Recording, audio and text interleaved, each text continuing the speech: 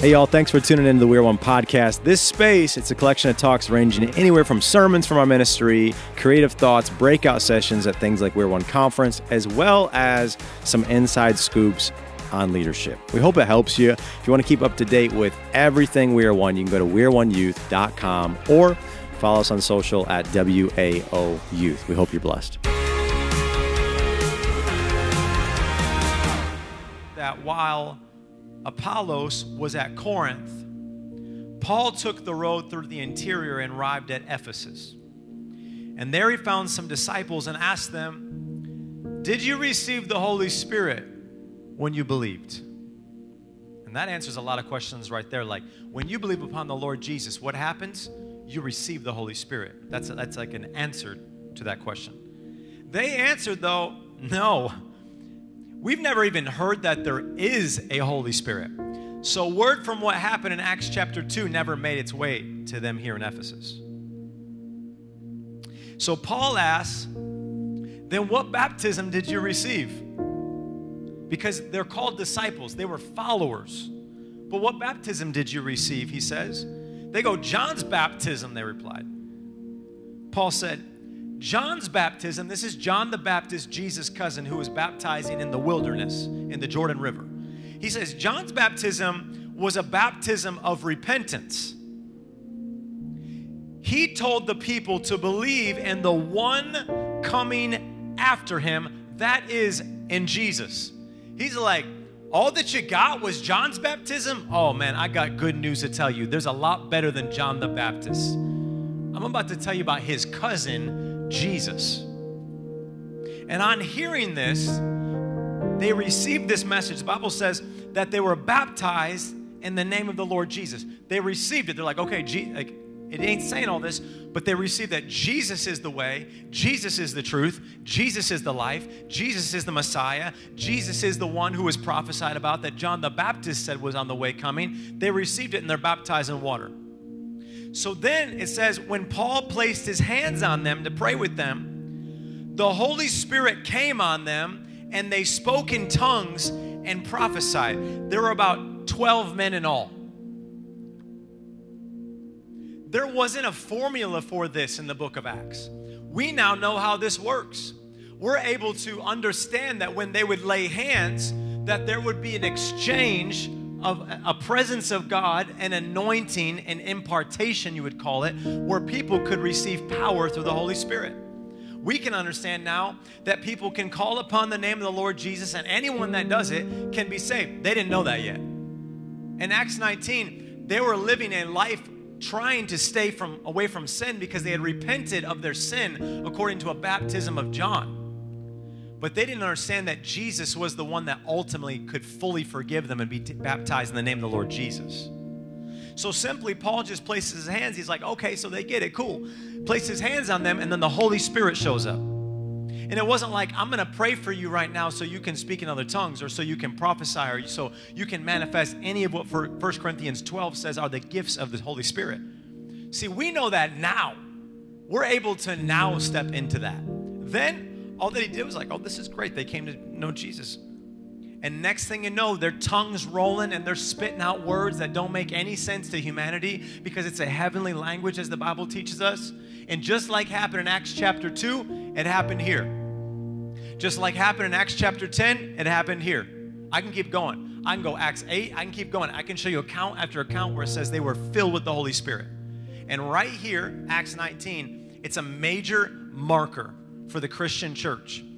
For those that would try to argue against whether or not speaking in tongues could happen, and if that's, how do you know if somebody's filled or baptized in the Holy Spirit? What's the evidence? Right here, very simply, they laid their hands on them, not praying for anything specific, just to pray now with brothers in the faith, 12 of them. And they began to speak in other tongues, and they began to prophesy. And the Lord said, it'd just be a shame if you read this text and if you didn't give an opportunity for people tonight to receive the power of the Holy Spirit. So I'm going to call you right now out of your seat. I want you to line up across this. I'm going to lay my hands on you right now. If you want to receive the power of the Holy Spirit, if you want to speak in other tongues, if you want that dunamis power, it's translated from the Greek. You know what it means? Dynamite power. It's the kind of power that demons are scared of. It's the kind of power that makes heaven tremble. It's the kind of power that brings healing and breakthrough. And if you want to be baptized in the Holy Spirit, get out of your seat right now. I want you to come stand right here. And you're saying, that's me. I want the touch of heaven on my life. I want the Holy Spirit to encounter me right now. I want to receive the fullness. Just line up straight across here. This is how we're going to start. Just kind of spread with me all the way across. Oh, come on, somebody. This is amazing. Give a hand for these people that are going to get touched by God. We're going to come right out of the gate and just keep pressing in so I can get to you, here. So the Bible teaches us that there's a couple reasons why we lay hands on people when we pray. You know what one of them is?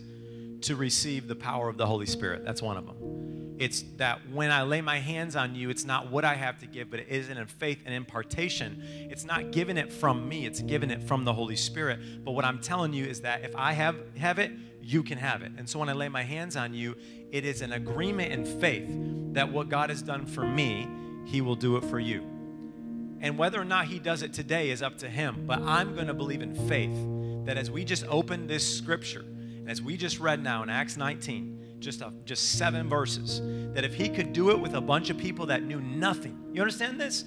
In Ephesus, they knew nothing of the Holy Spirit. They knew nothing of the baptism of Jesus. They knew nothing about all of the story that the Apostle Paul came to tell them. They didn't have to know. That's the thing, is you don't have to know how to get it. You just have to be willing to get it. You don't have to know exactly how it all works. You just have to be willing to let it work. So if you're here tonight in the room, and we're just going to believe as the saints of God, we're going to partner with you. But I'm going to believe tonight that as I lay my hands on you, I'm not going to do anything extra or special, or it's not going to be like perfect words. It's like, oh, finally, they got it because I prayed the perfect prayer. That's not how this works. This is just going to be in faith. I'm going to agree with you that there's going to be an impartation, meaning that when I place my hands on you, it's nothing to do with me. But as I was 21 years old and I was baptized in the Holy Spirit, and I began to speak in other tongues, and I was filled with that power. I'm going to talk a little bit about tonight what happens and why you want that power. But I'm preaching the choir because you're already here. But I'm telling you, we need it. We want it. We got to have it. You ready to receive it? So I want you now, right now, to just in English, open your mouth and begin. We're just going to begin to worship the Lord. Just open your mouth and begin to worship Him. I want you to out loud, verbally, move that tongue and begin to worship Him. Across this place, we're just going to begin to worship Him. It's not what you say. It's just, you can say His name. You can talk about right now just who He is. You can talk about what He's done for you. You can just declare that you're saved and forgiven and you've been touched by God. And we're going to keep that tongue moving right now because it's a posture of right now believing and receiving. So I just begin to say right now in the name of Jesus, receive the fullness of the Holy Spirit right now. Be baptized right now in the Holy Spirit. Not by what I give, but Holy Spirit, by what you give. Not because of who I am, but Holy Spirit, because of who you are. And I just come and I partner in faith with every single person that's up here. That, Lord, by the time they're walking away, we believe it can be today. We believe that you can do it right now in the awesome, mighty name of Jesus. That right now they're going to walk away praying not only in English anymore, but they're going to have a new language that's going to be, Lord, full. In their belly, full, Lord, top to bottom. That tongue is begin to utter right now what only the Holy Spirit has to give. Only needs one touch from heaven. Only needs one touch from heaven. So Holy Spirit, come right now. Just one touch from heaven. Come right now.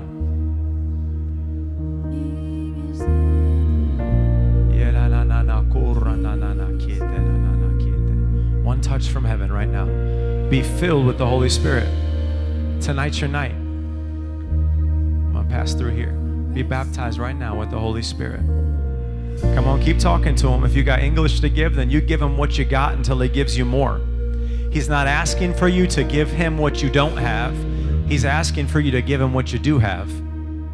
So I just say right now, be filled with the Holy Spirit. Thank you. Thank you, Jesus. Thank you, Jesus. Come and touch every single one of these children, every single one of your children, every single one of your kids. You love us. You're a good Father. You love us so much. You love us so much. You love us so much that you'd give your one and only Son, Jesus, for us. And Jesus, you love us so much, I can't even imagine this, that you would leave so the Holy Spirit could come. So Holy Spirit, come right now. Just one touch from heaven. Just one touch from heaven. One touch from heaven. Be filled with the Holy Spirit. Be baptized head to toe, all around, within, submerged, overflowing right now with the Holy Spirit. Holy Spirit, come and move. Holy Spirit, come and move. We thank you for what you give us through tongues, but I also thank you that you give us many gifts. I thank you, as we just read here in Acts 19, that they not only spoke in tongues, but they prophesied. I thank you that you give us gifts of visions and revelation, Lord, through wisdom. I thank you that, Father, you give us interpretation and you give us all of the gifts. We said today that you're going to move. But before today, we said this year that there was going to be fresh gifts, dangerous gifts that come from the Holy Spirit. So Holy Spirit, across this place, for the first time or again and again, would you baptize your people? And we invite you right now.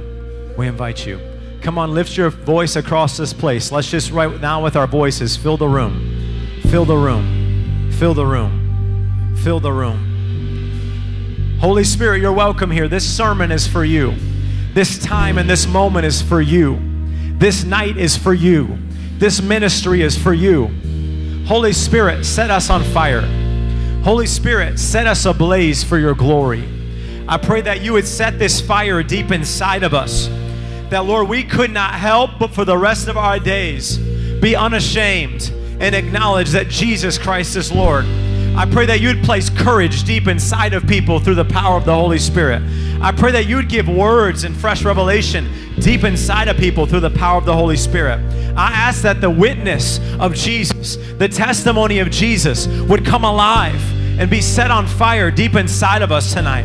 That we, as you said, Jesus, would be your witnesses.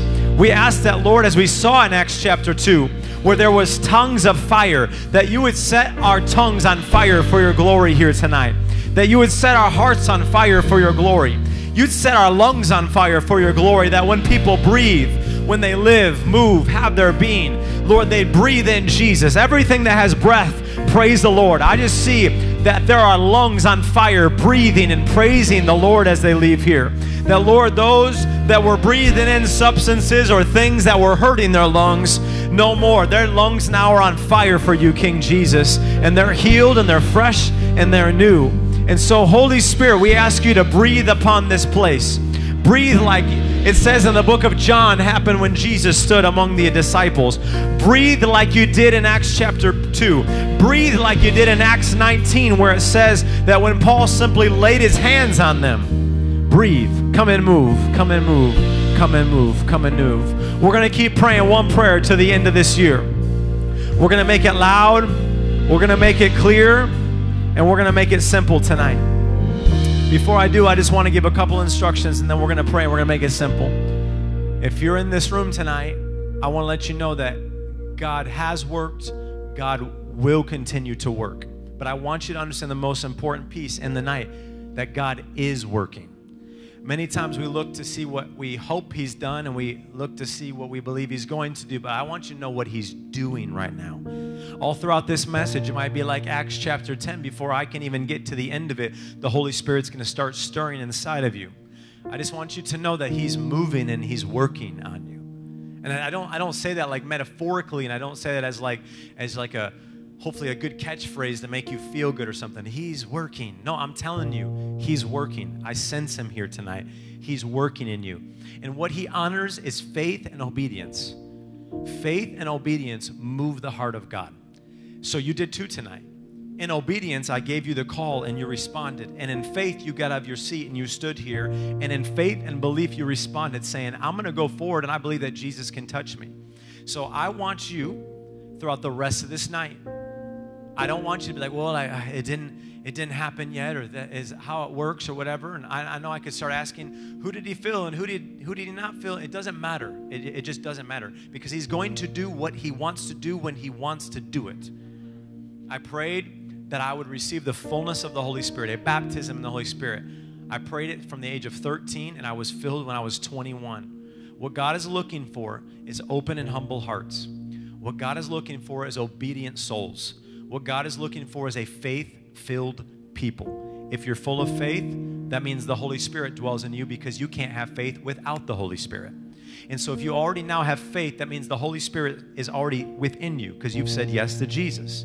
Now I want you to understand that if you just will keep saying yes to Jesus, the Holy Spirit will say yes to you. If you say yes to Jesus, the Holy Spirit will never say no to you, because the Holy Spirit has to follow along with who Jesus is. The Holy Spirit exalts and points to who Jesus is, the Son of God. As Jesus points to the Father, the Holy Spirit points to the Son. Do you understand? So we're just going to pray a very simple prayer. And across this place, we're going to shout it, and then we're going to get into the message. You ready? Lift your hands across this place. Powerful prayer, but it's simple. Somebody say, Jesus. Come on, say it with some authority. Say, Jesus, keep us dangerous. I'm going to have you say it 2 more times here. Say, Jesus, keep us dangerous. Come on, just one last time with all you got. Say, Jesus, keep us dangerous. Come on, one more time. Jesus, keep us dangerous. Come on, somebody's give the Lord a shout. Amen. Come on, somebody shout. You're gonna want to get out of your seat tonight because it's about to get a little rowdy in the place. Stop, give me the ray on my state. We're gonna stay here, not gonna live for the fake. Make a mistake, cause God made a way here. Worldwide with a cosign, pay no mind to the basic. I know my limit, know how I'm feeling in the devastated adjacent. Gotta go, never swinging. I never sleep, the prison be shaking. I hear the people singing, open it wide, cause we got a station. I walk with the lamb, looked at his back, no restoration. We in threat level now, southern pigs to the legions of bacon.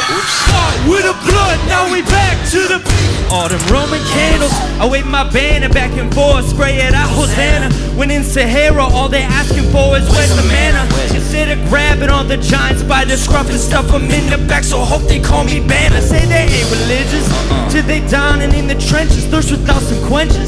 Pity the man who sits the benches. All these Christian right defenses, picking lines with all them woes. All their feet on his defenses, release bombs and throw them both. Come on.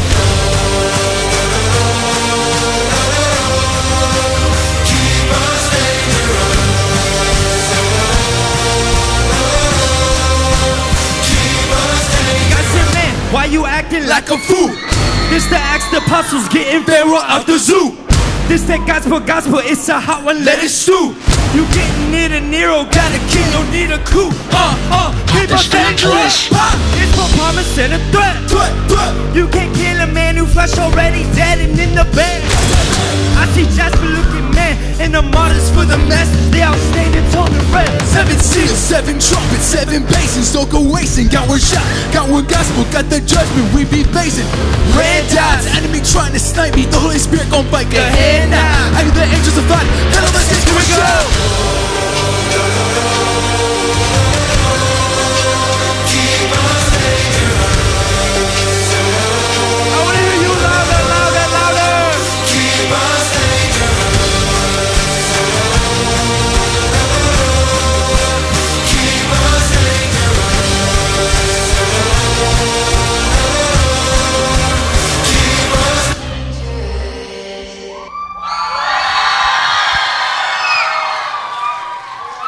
I told y'all it's going to be a good night. Are you ready for a good night? Okay, why don't you high five 2 people, grab your seat. We're going to get into it. I told y'all, I told you to roll up. I told you to invite people. I wasn't playing. I told you it'd be a good night. It's going to be a great night. Acts chapter 19. I don't know if it gets better. I've been trying to decide what is my favorite chapter in the book of Acts. And I just don't know. I don't know. They're all just way too good. We're going to dive in, though. If you're taking notes, I got to catch you up a little bit. And it's really simple how this is going to work. This last volume, there's only 5 issues total. This is issue 2. And we got to cover 10 chapters. We covered Acts 17 last time we were together. And now we got to cover 9 more chapters. And so we drop these things called extensions that are YouTube exclusives. And they pop on there, and it gives you all the information in between. But what I'm going to do is I'm just going to catch us up a little bit before we unpack Acts 19. I want to go back to where we ended in Acts 17 last week for those maybe that weren't here or new to the ministry, watching online for the first time, things like that. And we're going to go back to last week, issue 1 in this volume, and we ended in the city of Athens. Remember, Paul's there in this place called Areopagus, and he's standing there with these Epicurean and Stoic philosophers, and he's preaching the gospel to them. It's a powerful display of God's power in the way that Paul approached it. I broke this down a lot more in these extensions. The one I just dropped is called Following Jesus, and it really breaks down deep this. But the next chapter, Acts 18, we're like completely skipping that. So I'm going to give you like spark notes, and we're going to get through. Paul travels from Athens, and he goes 50 miles west to the highly populated city of Corinth. Acts 18 is really, really devoted to talking about what happens there in Corinth, and I'm going to do a whole extension just expounding upon that. There's a lot that happened because Paul was there for a year and a half. You can do a lot of damage when you're the Apostle Paul in a year and a half.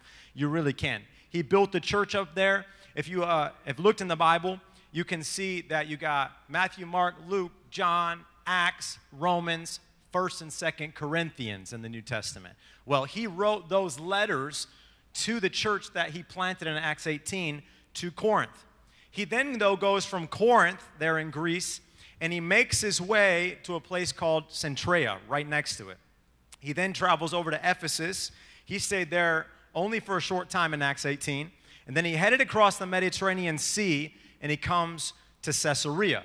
He then by foot goes 60 miles to Jerusalem, and then he makes his way up the coast, going up through Syria, and he landed at his home church of Antioch there.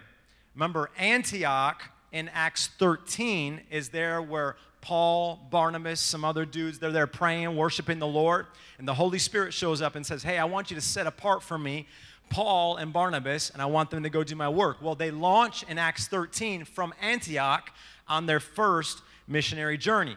Anytime you're reading the scriptures now, if you read the book of Acts, which I know you will after this year, I was thinking about this. I'm like, I feel like if I don't read the book of Acts next year, I'm like sinning or something because I've gone through it so many times. And so, really simple. Anytime that you see they go back to Antioch from Acts 13 on, if they go back to Antioch, it's like a reset. It's sort of like a recalibrating, getting ready, and they're about to now launch to their next missionary journey. So when they would go back to Antioch, they would always give a report. This is what God did. These were the miracles. These are the people that got saved. They would like take a time to kind of spotlight the previous journey that they were just on, and then they'd get ready to launch on the next journey. When they go here to Antioch, and they get there in Acts 18, and we're eventually going to make our way to Acts 19 here in a second, the church there hadn't seen them from the time that Paul left with Silas on that second missionary journey, hadn't seen him for somewhere in between like 2 to 3 years. They've been away from each other for a while. So I want you to imagine, because this is going to happen in our ministry, people are going to get the touch of God on their life. God is going to call them to ministry. God is going to call some people in this house to be a missionary. He's going to do it, I promise you. Next year, I can guarantee God's hand is going to be on people, and he's going to start calling them to be missionaries. People are like squirming now, like, oh, what if he tells me to go to Africa? What if he does? What if you could see revival in Africa? What if you could see millions of people because you were obedient and willing as a teenager, as a young adult, you were willing to say yes to Jesus? If you say yes to Jesus, I just told you, the Holy Spirit says yes to you. If the Holy Spirit says yes to you, that means now there's an anointing, a hand of God, and a power on you that other people are going to get touched by when you come in their presence. And there's something about walking with a humble power. They're nearly antonyms of each other, except with Jesus, they're not. Because the power of God and the humility that is Jesus, they only can operate when they are both together. It has to be, I'm humble, therefore God can use me in power. And think about this. If you get sent from this ministry, and then you come back 2-3 years later and you're telling us about all this crazy stuff that happened. We missed you. We haven't seen you. You were like, we're one fam. You grew up in the house. Like, we used to like do crazy stuff together, like play ultimate frisbee, and we do all the collision battles and y'all room together and stuff. And then you're getting sent. That's the Apostle Paul. He was like a man of the house. He was a friend. He was a brother in the faith to them. They get sent on the journey. Hadn't seen him now for a couple years. He comes back, gives them a report, and then he's ready now, the Bible says, to launch on his third missionary journey. So it says in Acts 18, verse 23, that after spending some time there in Antioch, Paul set out from there and traveled from place to place throughout the region of Galatia and Phrygia, strengthening all of the disciples. So let me tell you how this worked. He would have come over to his hometown of Tarsus, and then he would have stopped at the churches he planted in Galatia. That's Derbe and Lystra, Iconium, Pisidian, Antioch. He then is going to cut straight through the region of Phrygia and Asia Minor and come to Ephesus. That's where we are now in Acts 19. One thing I want to tell you before we get into it that I think is just noteworthy is God can do a lot in a short period of time. But then there's also something about when you stay dedicated and devoted what he can do as well. Because in Thessalonica, in Acts 17, that's the first of 3 cities, Paul in Acts 17 stops at Thessalonica, Berea, and Athens. When he stops at Thessalonica, though, it says that the Jews got jealous and they rallied together and they caused a riot and they pushed him out. So it says that he only preached there for 3 weeks. 3 Sabbaths is how it described in Acts 17. And look at all that God can do in just 3 weeks. What I need you to catch is he was in Thessalonica for 3 weeks. He's going to be in Ephesus for 3 years. There's something about consistency. Choosing to stick with the stuff with the same people in the same place.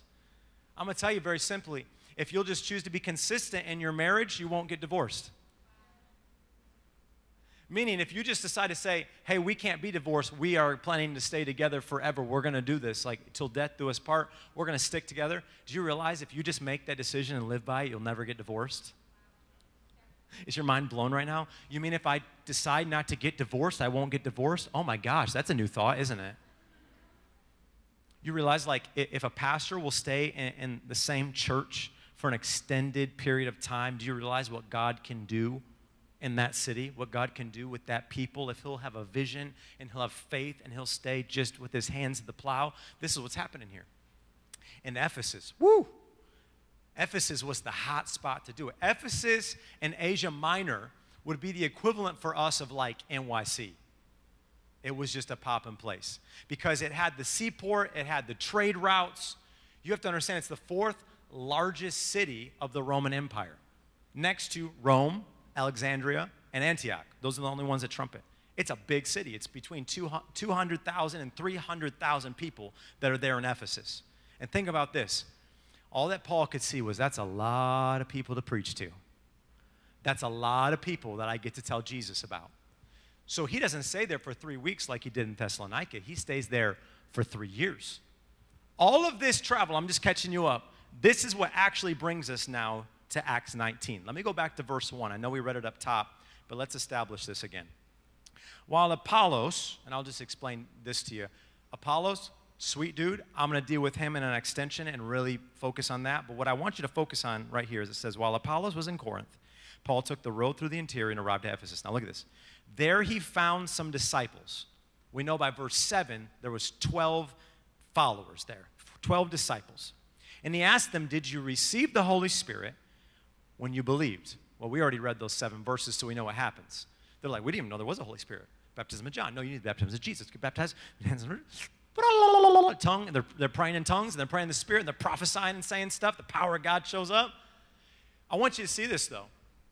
From these 12 dudes, the church of Ephesus started. From just 12 dudes that were willing to say yes to Jesus, the Holy Spirit then said yes to them, the church at Ephesus begins. And what I want you to really catch is when Paul lays his hands on them, he didn't say, hey, I'm now going to make sure you're baptized in the Holy Spirit. Let me lay hands on you. We know that now because we have the scriptures. That's how it works. He laid his hands on them to confirm them in the faith.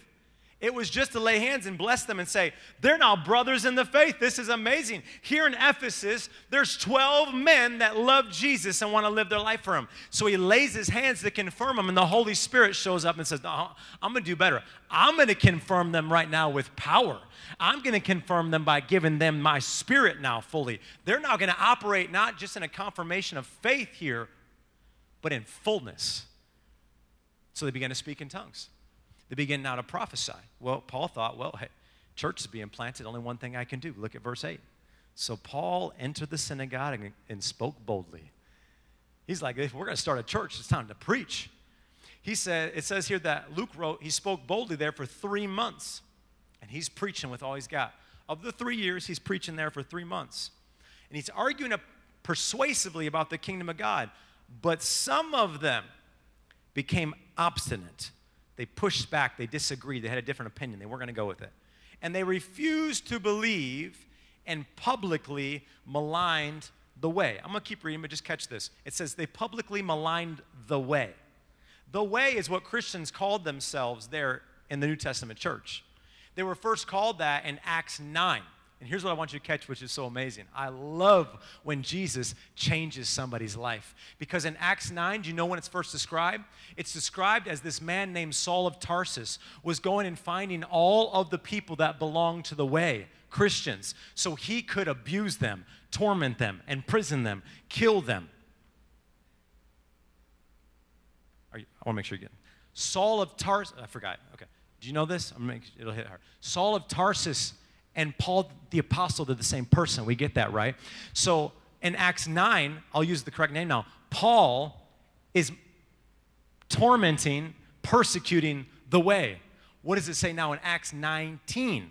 It says that now he, who's a part of the way, is receiving this refusal and this obstinance and being pushed against. Isn't it so incredible that at one point Paul was against the way, but now he's a part of the way?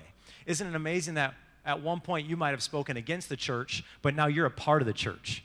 Isn't it incredible that one point you said you'd never step foot in this place, but somehow the Spirit of God draw you, and you were trying to even resist, but now you find yourself, when you used to make fun of people that lifted up their hands, now you find yourself lifting up holy hands unto God and saying, Jesus is the way. Is there any people that just want to celebrate that you used to go against the way, but now you're going with it? It's exciting here. Okay. Let me keep reading. So they publicly maligned the way, and so Paul left them. He's like, okay, sheesh, I'm going to go preach somewhere else. So he took the disciples. That's just the 12 dudes. He's like, okay. Bible always said they'd shake the dust, they'd kick the dust there, they'd shake it off, and they'd keep going. He's like, let's go, dudes.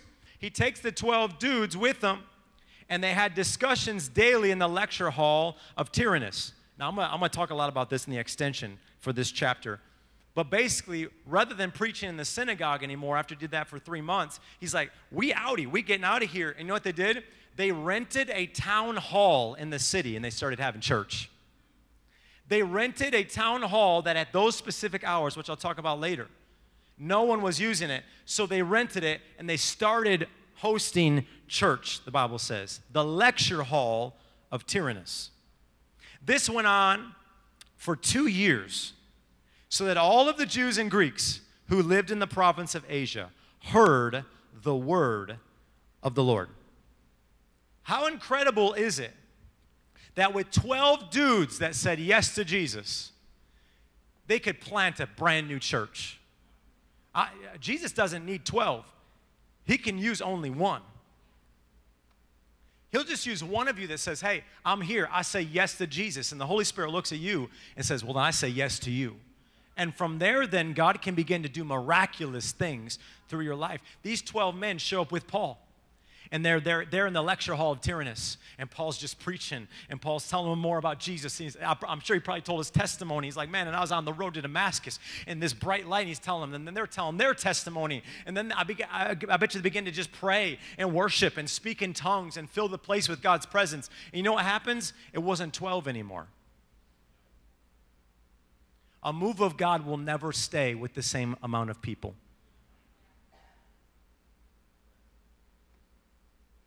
There is somewhere in there something happening. There's a stifling of the Spirit. There's an unwillingness to acknowledge the fullness of the truth of God's word. There's something there because anytime I read the Bible, where Jesus is preached, people show up to hear about it.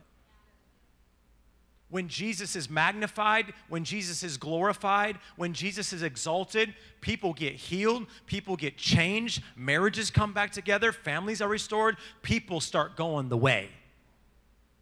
What does it say here? This is a phenomenon. It says that right there in Asia Minor, the province of Asia. Everybody. This is crazy. Do you realize what I just said there? I said in Ephesus alone. Ephesus is in Asia Minor. Ephesus alone is 200,000 to 300,000 people. But it says as Paul here is preaching and they're gathering in this lecture hall, that I'm going to make sure Yep, there's the word. All of the Jews and Greeks. All of them. Every single one of them in Asia. That's a lot more than 200,000 to 300,000. They hear the word of the Lord. Why? Because Jesus is never supposed to be contained within you. You are not a prison. We did a series many, many years ago at this church. We called it the God Cage. Do you realize you're the only one that can keep God quiet? You're the only one that can keep him inside of you. But there's something about when the fullness of that Holy Spirit comes where you open up those cell prison doors and you go, I got to let him out. So what started happening? Paul starts preaching. The 12 starts getting hyped. They start inviting people. They start going on the streets and telling people. Next thing you know, word has spread all throughout here. The Bible says the province of Asia. And for 2 years here, they're in this place now. And they're continuing at this hall of Tyrannus. They ain't in the synagogue anymore. See, that's where they would always talk about the things of God. They didn't go to the synagogue. They rented their own space. And I love this. It's a beautiful thing because we were never supposed to be contained in the four walls of the church in the first place. But even more than that, I need you to know that there is never, ever any record throughout Scripture where there's a time when you're preaching and God says, no, don't do that. Sorry, you can't do that here. I think there's ways to approach things, but see, if they were told no in the synagogue, then they're going to go rent something. If they got kicked out of that place, they're going to go meet somewhere else. They're going to meet in this person's house. Acts 17, they pull out, Paul and Silas are there, and they pull out Jason out of the house. Why? Because they're in search for Paul and Silas. They pull Jason out. What do you think happened after Paul and Silas left? Do you think that the church stopped having church? No, in Jason's house, I bet you that thing was just exploding. There's never a point in which we stop having church. There's never a point in which we stop telling people about Jesus. There's never a point in which we keep quiet. I don't care what a principal tells you. I don't care what a legal government official tells you. I don't care what social media tries to say. I love a lot of times it'll happen with I'll see some things that some of our leaders will post. It could be either with missions or prison ministry or things like that. And when I try to go see it, when it goes their story on Instagram, it'll like hide it and it'll basically give me a warning like, do you actually want to see this? Well, now that you hid it from me, I want to see it even more. There's never a point in which there's a no to talk about Jesus. He's good to talk about anytime, any place. I don't care what anybody else tells you. Next time they try to tell you no, you say, well, listen, you might not know him, but Pastor Dave said. No, don't do that. Use your own name. You tell him, hey, you can take that up with God. There's never a point in which I'm going to keep my mouth shut. You know what really stands out to me, though, when we just read verse 9? Verse 9, it said that some of them became obstinate. They refused to believe. They publicly maligned the way. What really stands out to me with this is that the last time that Paul was in Ephesus, he was only there for a short time. Do you know what the Bible says? In the previous chapter, Luke records in chapter 18, verse 20, that Paul is needing to leave, and it says that when they asked him, look at the words here, to spend more time with them, he declined. But as he left, he promised, I will come back if it's God's will. And then he set sail and he left Ephesus. Okay, I missed it. What's the point? In Acts 18, they begged him not to leave. And he kept his promise. He said, listen, I got to go, but if it's the Lord's will, I'll come back. In Acts 18, they said, please don't leave. In Acts 18, they said, we want to hear more of what you have to say. In Acts 18, they said, we're hungry for the truth. In Acts 18, they said, Paul, stay with us. And he said, I will come back if the Holy Spirit, if the Lord leads me, if it's God's will, I'll come back. So he comes back. But in Acts 19, it says they become obstinate and they refuse to believe. In Acts 18, they begged him, don't leave. We have to keep hearing what you have to say. But in Acts 19, they said, yeah, now that we've heard it, we don't believe it anymore. What is this about the human condition that it's easier to desire what we don't have than appreciate what we do?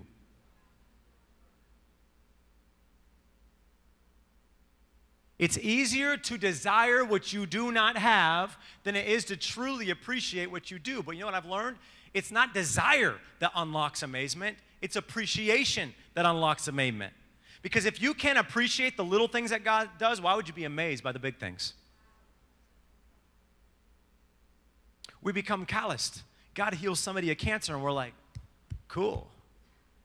And then we move on like it wasn't a big deal. No, you don't understand. There was a tumor in their body that if God didn't touch it, they were going to die. Well, you know, I think if God casts a demon out of somebody and I'll see that, I'll be impressed. No, I've seen that, and that won't keep you impressed. For a moment, you might be like, oh, that's crazy, that's cool, but you won't stay impressed. If I see somebody raised from the dead, that'll really keep me. No, because if you're not faithful when you don't see somebody raised from the dead, that's not going to change you enough to think that that one thing is going to keep you alive enough. If you can't appreciate God and who He is and what He's done now, you'll never be amazed with what He can do later. It's not desire that unlocks something. See, in Acts 18, they desired it, but they desired what they couldn't have. In Acts 19, they had it, but they couldn't appreciate that He came back for them. And I just think that's maybe a word for some people in the room that I think we need to lean into this simple truth. Ask yourself this: do I truly appreciate the Bible being preached here every week? Like the truth of God's word, do I appreciate it? Because when you feel convicted because Jesus loves you so much. That's why. He loves you too much to leave you how you are where you are, because He knows He's called you to something greater. But do you have like this deep longing and appreciation for the word of God being preached? Because see, they wanted to hear more, but once they got more, they couldn't handle the truth. And if we're honest, the truth is hard to handle. There's a crucifixion that takes place in every single one of us all the time, where we have to die to ourselves to truly take it on in. But what I love about Acts 19, as we can even see today, and we see this in our church, is that although some were obstinate and some were against the way, and it says they maligned themselves, which means they came against and misaligned themselves, the Bible tells us that the word couldn't be stopped, it kept spreading. So it's very simple. Jesus will be preached, and Jesus will be known in all the earth. It's whether or not you're on the train when it gets to the finish line called heaven. And it ain't stopping. You either hop on board and you ride the J train all the way to heaven, or you're going to get left. Because maybe I read it wrong. Did it say, let me check again. Did it say that after those that were obstinate made a little what's it called? A hissy fit? That's what it's called, a hissy fit with Paul? And then Paul's like, I better stop preaching the Bible now. Some people are mad at it. I better stop telling the truth now. Some people are mad at it. Or did it say that they were obstinate, but see, they missed out because all of Asia heard the name of Jesus? Get on board the J train or don't. It's a one-way ticket. Paul wrote in 1 Thessalonians, it's appointed unto man to die once, and after that, face judgment. It's a one-way ticket. You don't come back as a butterfly. You don't come back as somebody else. There ain't no purgatory. Read the Bible. Turn on Bible Man, listen to it all the way through. You'll never hear that. It's a one-way ticket. Heaven or hell, one-way ticket. I love that the word spreads throughout Asia, because the gospel will always be confirmed by a move of the Holy Spirit. Remember, you say yes to Jesus, the Holy Spirit says yes to you. It will always be confirmed by the hand of the Spirit on where the presence of God is being stirred as His word is being preached. So it says here in verse 11, it says that God did extraordinary miracles through Paul, so that even handkerchiefs and aprons that had touched him were taken to the sick, and their illnesses were cured, and the evil spirits left them. He ain't even laying hands on people. If a handkerchief touched him, an apron, something you cook with, if that touched him, if that was touched on somebody else, they were getting healed. I'll never forget when I was preaching in Nashville 2 summers ago. And this group came up to me of young people, and they gave me a bandana. I don't have the bandana. I'm going to explain to you why. This is just our We're One bandana. But they gave me this bandana. And they said, hey, we wanted to give you this. It's our team color. We wanted you to have it for the week because in Nashville, they go real hard.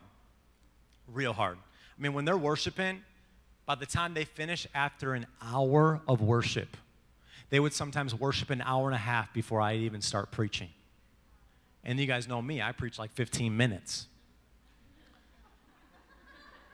So you couple an hour and a half of worship and an hour and a half of preaching, and then we'd start the altars.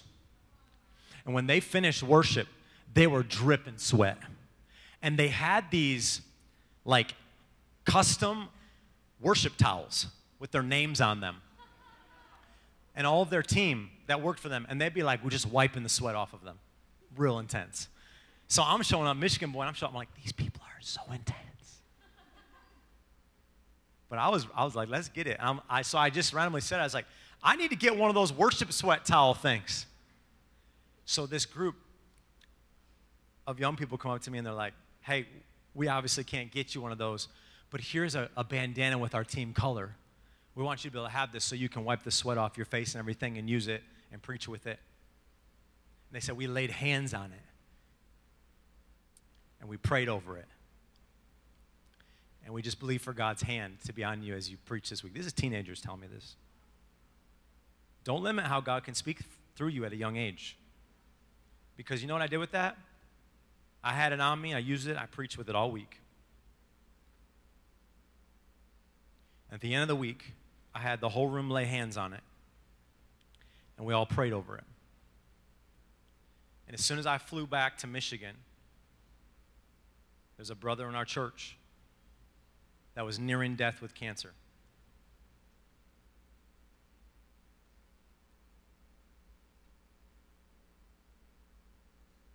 See, the testimony of what we're called to do is not be God. The testimony is to have faith. And I said, if it could happen with Paul,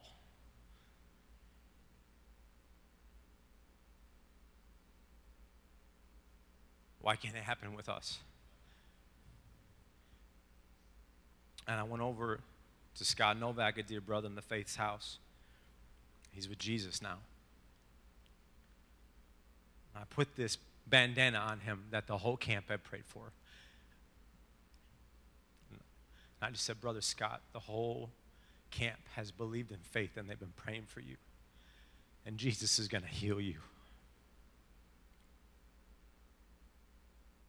He went home shortly after to be with Jesus, and I think where we start getting caught up is we're like, okay, I thought you said God still does it today, and how does this work? I want you to understand this. Paul didn't heal people. Jesus healed people. We don't heal people. Jesus heals people. But what did the scripture say? It said that God did extraordinary miracles through Paul. Look at God did extraordinary miracles through Paul. It wasn't Paul who did the miracles. It was Paul that had faith. So you know what I did? I couldn't show up to perform the miracle. I could show up to bring the faith. I could believe that God could heal him, and God did, just not the way I wanted. His body was so ridden with cancer, it was heal him 100 or take him home, because there reaches a point in which you just can't go on like that anymore. It's not what any of us wanted, but it's what Jesus had planned. So you wonder, when I had that much faith and there was this big thing in Nashville and I showed up and we laid hands and we did it and they didn't get healed, has that stopped me from praying for other people to get healed? No. Since then I run into people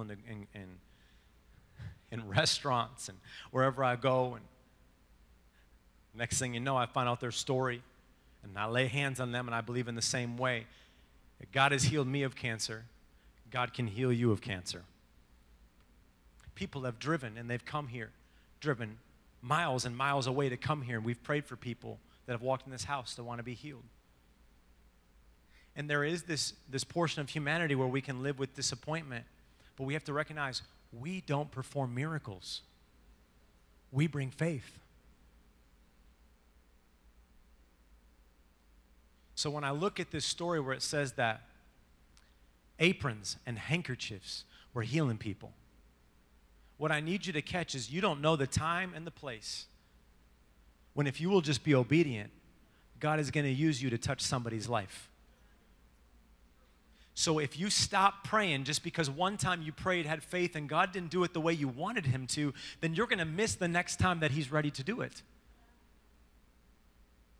God did extraordinary miracles through Paul. And here he comes into this city.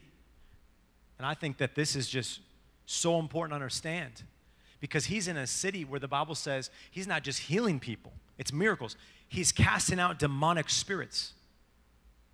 He's coming and handkerchiefs are casting out aprons that you wear to cook with are casting out demonic spirits.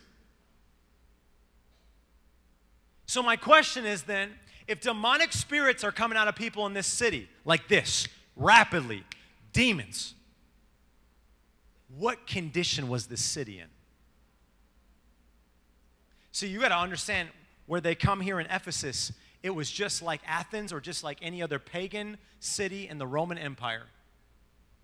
There was images of false gods all over the city, idols in people's homes. There was a temple there where they worshiped their mythological god Artemis, which later Acts 19 talks about. What does that tell us? That tells us that the demonic is roaming this city. Witchcraft was common in this city. Demons were attracted to this city like dogs to a bone. Darkness hovered over this city. Wherever Paul walked with the light of Jesus, very clearly it was in a dark place. So Paul walks in with that kind of faith into this city. And as he's walking around, and the Bible says as he's casting out these demonic spirits, he's healing people, the handkerchief, the aprons, all that stuff, the people are perking up. And those there in Ephesus, they're watching, and amazement is filling their soul. Why? Because they're watching the sick healed, demons come out, they're in awe because they're seeing real signs and wonders. See, they were all about that. They were all about magic and the mysterious and calling upon this and this and that. And they were the kind that would get around a Ouija board or a crystal ball or something crazy. They were all about that. So when they're seeing it happen in their city, they're like, okay, we listening now? And I love how Paul writes in Romans. He says that where sin abounded, grace abounded much more. What does that mean? That where there is witchcraft and there are demons and there is darkness, can I tell you that the Spirit of the living God was full with just one man, and one man could walk through an entire city full of that much darkness, that much disease, that much depression, and one man can walk and cast the light of Jesus onto all of that darkness. I wonder if one man can do that in Ephesus. Nearly 200,000 to 300,000 people. What could we do in Emily City, Michigan with like 3,000? It was Paul and the 12. What can we do with this? This is an army compared to what they had. They begin to walk in this city and they begin to speak to the demonic, begin to talk to demons like they were dogs. Didn't even need to do much. Didn't need to get hyped. Didn't need to get crazy. Just set it on them. Demons coming out of people. This city was ridden with demonic spirits. And you know why? The demonic only lives in a space where there's an invitation. So there was these Jewish magicians the Bible talks about. And they were going around and they were charlatans, pretenders, fakers. And they were going around and performing like fake exorcisms, casting demons out of people and making this big show of like, look at the supernatural. And they're going around, they're like, and I don't know, I'm making it up right now. And they bring this demon out, and the person's like, oh, going with the show and doing the whole thing. And Paul's like, and moves on to the next one. You feeling me? They're putting on some big show, making it look like it's some supernatural phenomenon. So when Paul walks in and he does the real thing, there's something about when it's the real thing.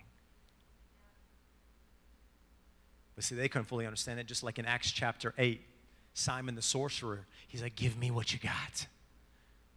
They wanted to perform this same trick.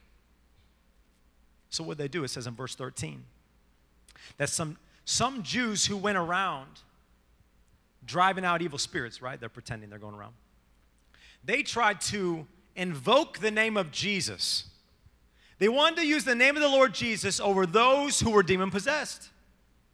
So they would say this. They walk up with their show, and they say, in the name of the Jesus whom Paul preaches, I command you to come out. So see what this was is these dudes going around, they're not bought in. They're just trying to use what they've seen done. It was 7 brothers. 7 brothers who their dad was the chief priest there, the Jewish chief priest in Ephesus. And they going around, they put on this show, and they doing their thing, and they seen, okay, that's how Paul did it. Okay, so we're just going to go try to copy that same thing. Yo, demon, I command you in the name, what was that guy's name? Jesus, that we heard Paul preaching the other day. Come out. What does it say in verse 14? That these 7 sons of Sceva, that's their dad, a Jewish chief priest, they go around doing this. And one day, that demon, that evil spirit inside of somebody, they were speaking to a body, they're speaking to a shell, a person. The evil spirit answered them. Jesus I know, and Paul I know about, but who are you? Then the man who had the evil spirit jumped on them and overpowered them. And he gave them such a beating that they ran out of the house naked and bleeding. Think about how this word is spreading around town. Everybody's like, can you believe this? Skeba's sons? Skeba? Like the high priest Skeba? Yeah. Those dudes that remember how they go around, they're so powerful, and they cast out all those demons all the time? Yeah, ever since Paul got in town. Paul walking around doing this. So they just kept doing what they always been doing. But you know what I've realized now? What? They've been faking. You a faker. This guy's a phony. Because when they did it this time, they got their butt whooped. Or as my son's eyes, I would say, their booty butt. It got whooped. They got the snot kicked out of them. This dude, who they were trying to cast a demon out of him, he got so riled up, they couldn't do a thing. We watching Paul walking around, he's just like, hanky this, taking his apron, just kind of swishing it on people. He was just there cooking some stew. Demon comes over, just swishes them. Paul didn't even say anything. He's just touching them with articles of clothing. And these dudes walking up, making some big scene. And this demon inside of this dude jumps on him, just whoops the snot out of them until they're naked and bleeding. Can you imagine how strong that it's ripping the clothing right off? Ripping every bit of clothing off these dudes' bodies, these brothers. Bleeding, bruised, slapped up silly. And they running out of their house. And now, if you wonder if this kind of stuff can happen, I'm going to give you a short version. One, I've actually been a part of it. I've seen it. I've seen demons cast out of people. Did you see it? No. But demons have talked to us. Like, I've encountered it. But I've encountered it in unique ways, too. I'll even tell you, Friday night, I was at the Emily City homecoming game. And I was there, and as everyone's leaving, this person walked up to me. And I'm not going to describe them or anything, but the description is scary in itself, this person. And they walk up, and they're there. And it's like, what's up, man? Everything. I'm just like, dang it, this person knows me, and I don't know them. And that happens to me a lot. I'm like, hey, guy. You know, it's like, what do you say? And he goes, hey, no, remember, I'm this person. I'm like, dang it, that did not click at all. Oh, oh yeah. You know, it's like you just go with it. I'm like, I'm going with it right now. Long story short, I say, how you been? I've been living. You know, just been living. And I'm thinking, what does that even mean? So I just respond with I know, man, living for Jesus. There's nothing better. It just came out. And he looks at me and goes, Jesus? Why would I want to live for Jesus? He goes, I'm the all-powerful. All authority is within me. I am the highest power. Well, this conversation took a turn. I make light of it, but I'm going to tell you a long story short. This person kept inching on me.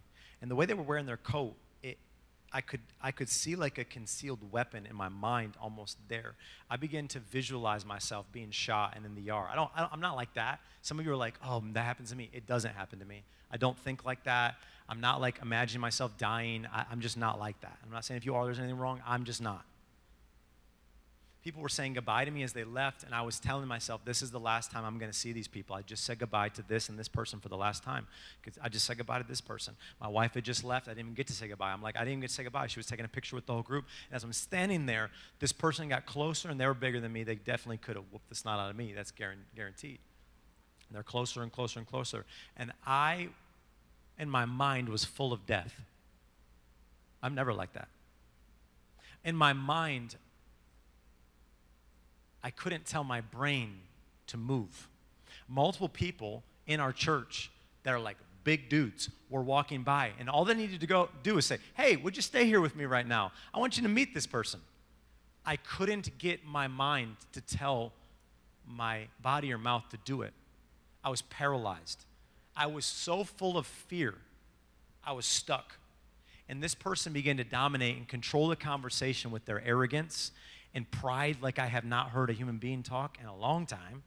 Because there's like pride when you're young and it sounds stupid, and there's pride when you're this old and you're in your 40s. And it was just a different level. Went on and on. Finally, I was like, Lord, I just want to get out of here with my life. I was thinking about dying so much. I just want to get out of here. Please, just get me out. I want to see my family again. I want to be with the ministry. Just get me out. And I turned into a huge pansy. And I was like, I just want to be done. And so I kind of was just like, how about them Lions? You know, I just like changed the conversation completely. I was like, so you married and where do you work? And I was going down I was on the J train with him, and I was like, bro, get on. And I'm like pushing it. And then he started hitting me with stuff. I'm like, I'm out. Get me out. And as I stood there, paralyzed with fear, I began to pray in the Spirit. I said, Holy Spirit, please help me. What do I do? What do I do? What do I do? You know what the Holy Spirit, this came to my mind. Holy Spirit asked me, it was like a question that kind of rose in me. What would Paul do? Oh, I was like, dang it, that is not what I wanted to hear. I thought, Paul would not let this demon roam free in this city.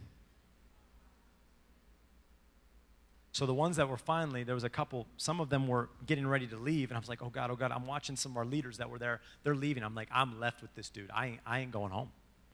They came back, and they're standing there. We talked later. They're like, we had no idea. We had no idea there was anything even wrong. I said, pastors always taught us, you tremble underneath the table so nobody knows. And I'm just there. Inside, I'm trembling. They're like, you carried yourself? I was like, no, I was trembling.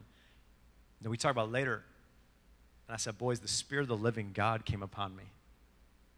I started speaking with authority, and I go, listen. I said, Jesus is the dividing line. And I said, you stand on one side, and I stand on another. And the moment you approached me, there was an evil and a darkness about you that is Satan himself and is the demonic. I said, you are filled with, covered with, all around you, I sense the demonic. And as a child of the living God, I'm going to tell you, that is not going to exist in this moment. It got to this point, this lady's sitting there in the bleacher, and she was a little bit bigger, so and older, so on her own, she couldn't move and get over the bleacher. So she's stuck there with this guy pressed against her. And she finally goes, could you please move? I just want to get out of here. So by the end, we're there. We lay our hands, and one of the reasons that you lay your hands on people is to cast out the demonic. Unless you got a hanky on hand, then you can just use that. And we just begin to speak with the authority of Jesus. This is what's happened in this city. There was a demonic that had infiltrated Ephesus, a very real demonic. And it would intimidate, and it was completely taken over every part of the city. And I just think as you look at these guys, these 7 men that they're going around, and they're invoking the name of Jesus, but they weren't connected to the name they were using. If you're going to operate in this kind of power that requires God, you have to have a relationship with God. I'd almost explain it like this way. Think about like a power tool. You got a power tool. You know why it's called a power tool, right? It requires power. It requires a battery. Without a battery, you know what it's called? Well, a paperweight. This is a paperweight. A tool. I mean, I could take it, I could put it, and I could, with like a screwdriver, twist it. But you have to have a battery to make it work. The thing you have to understand with any power tool, though, as you go brand to brand, whatever it is, there's a specific battery that works with that specific tool. So, for instance, if I were to take the battery from that Ryobi and I were to go into my Makita, don't work. It's pretty simple. But you put it in there, works. I just think so many of you have to understand this. You look at the 7 sons, some of you are trying to do the same thing. You live your life based upon your grandma's prayers. And you live your life based upon your parents' faith. Some of you don't have that opportunity I just listed. You might try to live your life based upon your pastor. You maybe live your life in the power that you think your friend has next to you, and they have this relationship with God, and I'm so glad I got my friend. But you have to understand that their battery don't work in your tool. That these 7 sons were going around, and they're trying to use the name, and they're trying to use Paul's power, but that ain't how it works with God. God wants you to have a personal relationship with him so you can have personal power. I can tell you all day long the story of how I was there at the football game or other encounters that we've had with people or healings that have happened, all that stuff, but you can't use my power.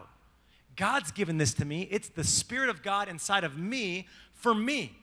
I can't tap into my dad's power, my mom's power, my brother's power. I can tell you, my son's power when they pray at times. I can't. I have to have a personal relationship with Jesus.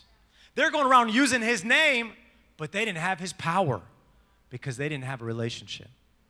So here's what happens. Personal relationship.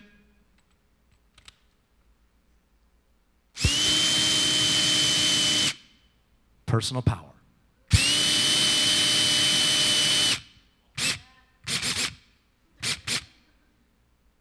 Name that song.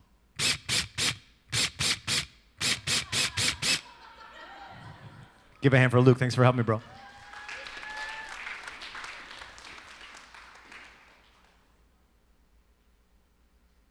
You can't go, hey, I saw one of the pastors do this on a Wednesday. I'm going to do that.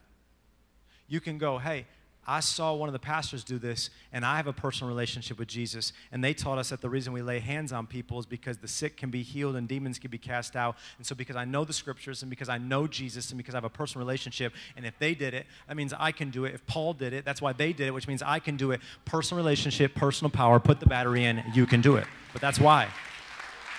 You can do it, but only if you have a personal power. So I want you to notice here in verse 17 that it wasn't because of miracles that it sparked revival that is about to take place in Ephesus. It's actually because of fear. When these sons of Sceva got the snot kicked out of them, it says that the fear of the Lord, it shows us, swept over. You know what it did? The fear of the Lord is the beginning of wisdom, the Bible says. So when the fear of the Lord hit Ephesus, there was a revival repentance that began to take place. They began to see that these men were trying to play God. and that Paul wasn't. Paul was just a humble servant full of power. The 12 dudes, just humble servants that received that power. So it says here in verse 17 that when it became known to the Jews and Greeks living in Ephesus, they were all seized with fear. And the name of the Lord Jesus was held in high honor.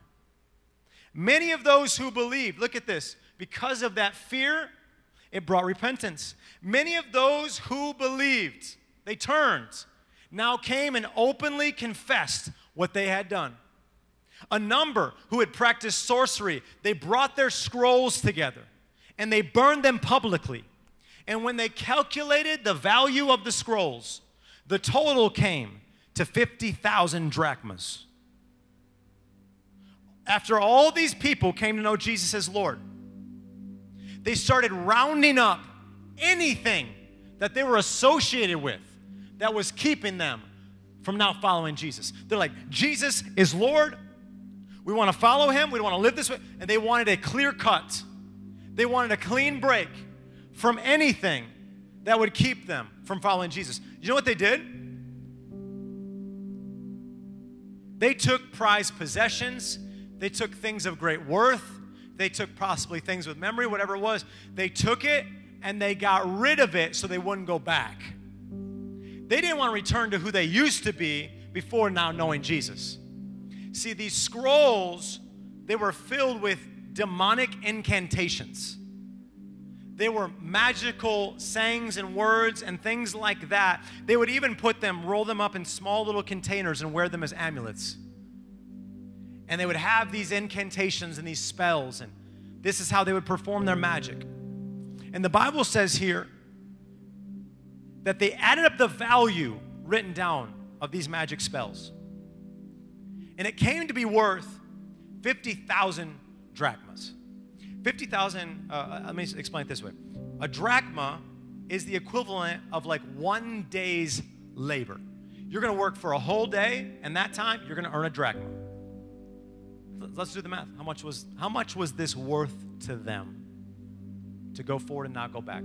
If you were to take 50,000 drachmas, and if they worked 7 days a week, that's 365 days a year. You divide 50,000 by 350. That means that these were worth 136 years of labor wages. Let's say they take a day off. Let's say they go 6 days a week. 50,000 divided by now 312, 6 days a week, 160 years of wages. Scholars believe it's somewhere in the realm that these scrolls were worth 150 years of wages. And the Bible shows us that they began to calculate how much they're worth. Why'd they add it up? Why didn't they just burn it, get rid of it, be like, I don't want to go back? Why'd they add it up? Were they getting ready to put it on eBay and Facebook Marketplace? I think people do this at times. They're like, I want to get rid of this. Maybe I'll try to sell it. I know that this might be holding me back from God. I can maybe sell it. Why would you want to sell a possession that kept you possessed? Why would you want to put in somebody else's possession what kept you possessed? Why did they add up the value? Why did they want to know what it was worth? Why didn't they just burn it, get rid of it? I believe, Scripture does not indicate this, but I think if we were to speculate, I believe that they wanted to add up the value and know what it was worth so that they themselves and all the onlookers would be able to recognize that they valued their own souls more than they did their scrolls. That they could stop and recognize that what these scrolls are worth is very little in comparison to what their soul is worth. And that if they keep living based upon these scrolls, then their soul was going to have to be in hell forever. So what does the Bible say they did? They got rid of them. They came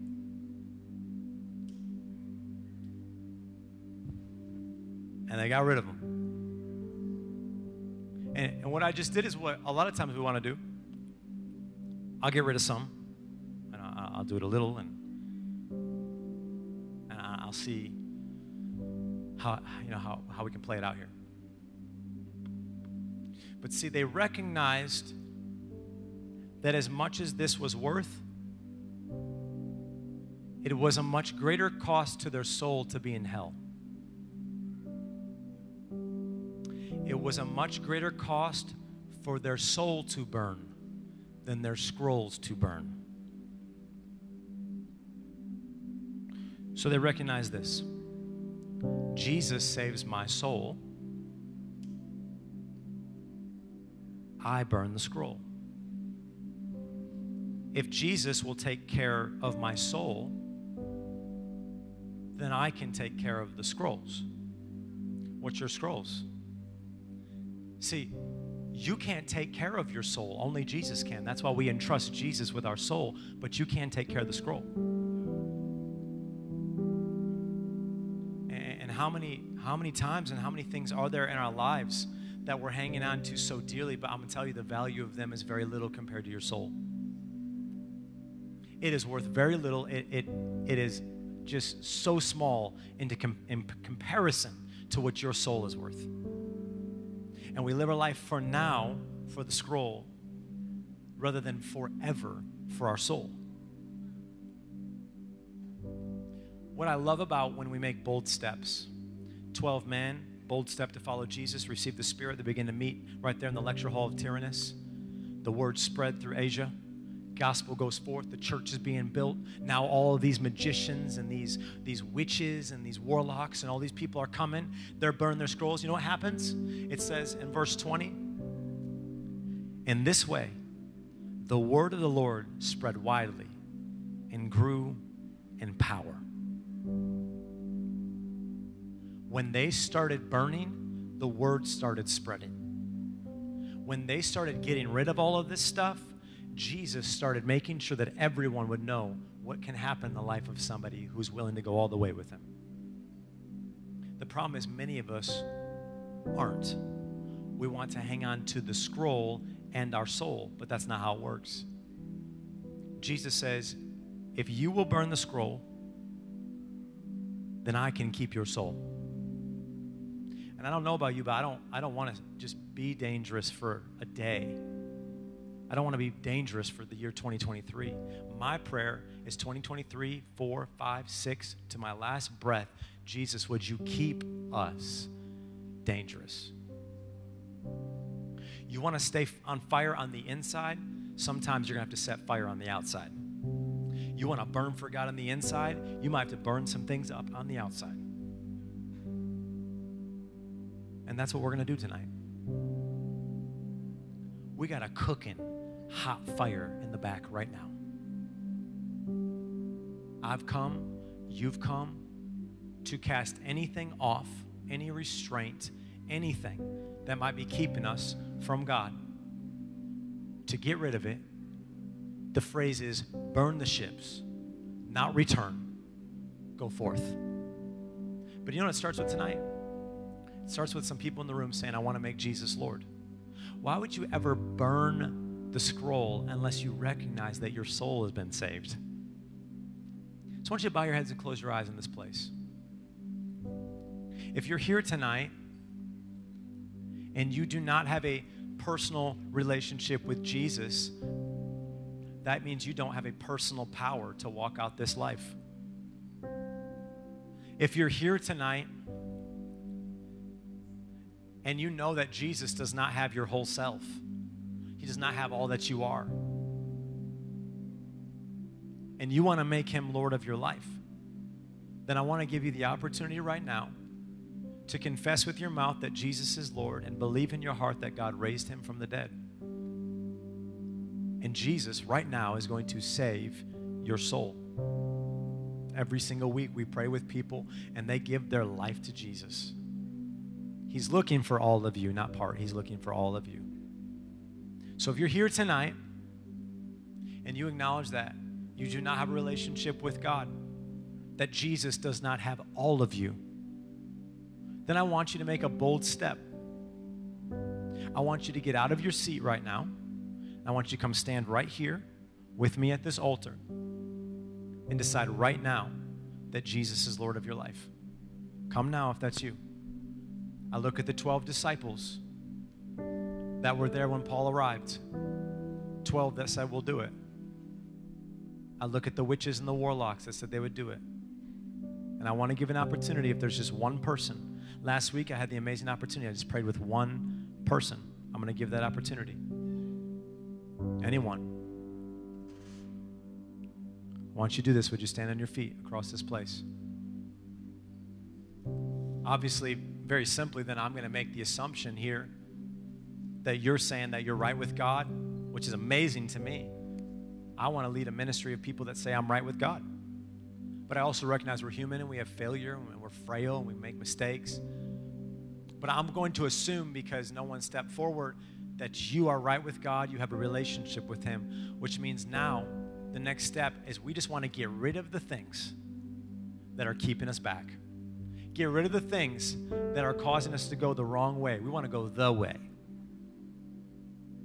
So we're going to pray together, and the team's just going to lead us here for a second and worship, and then we're going to go burn the junk out of a bunch of stuff.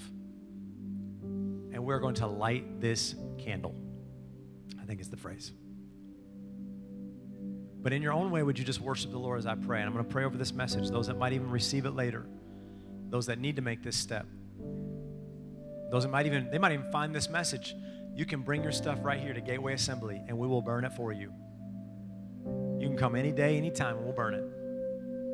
You want to take a step forward? This is your moment. But I pray for those in the room and those that will watch later. I pray for the souls of people. God, you're desperate and you're crying out for people's souls. You want the souls of your people to be in relationship, communion, and in your presence.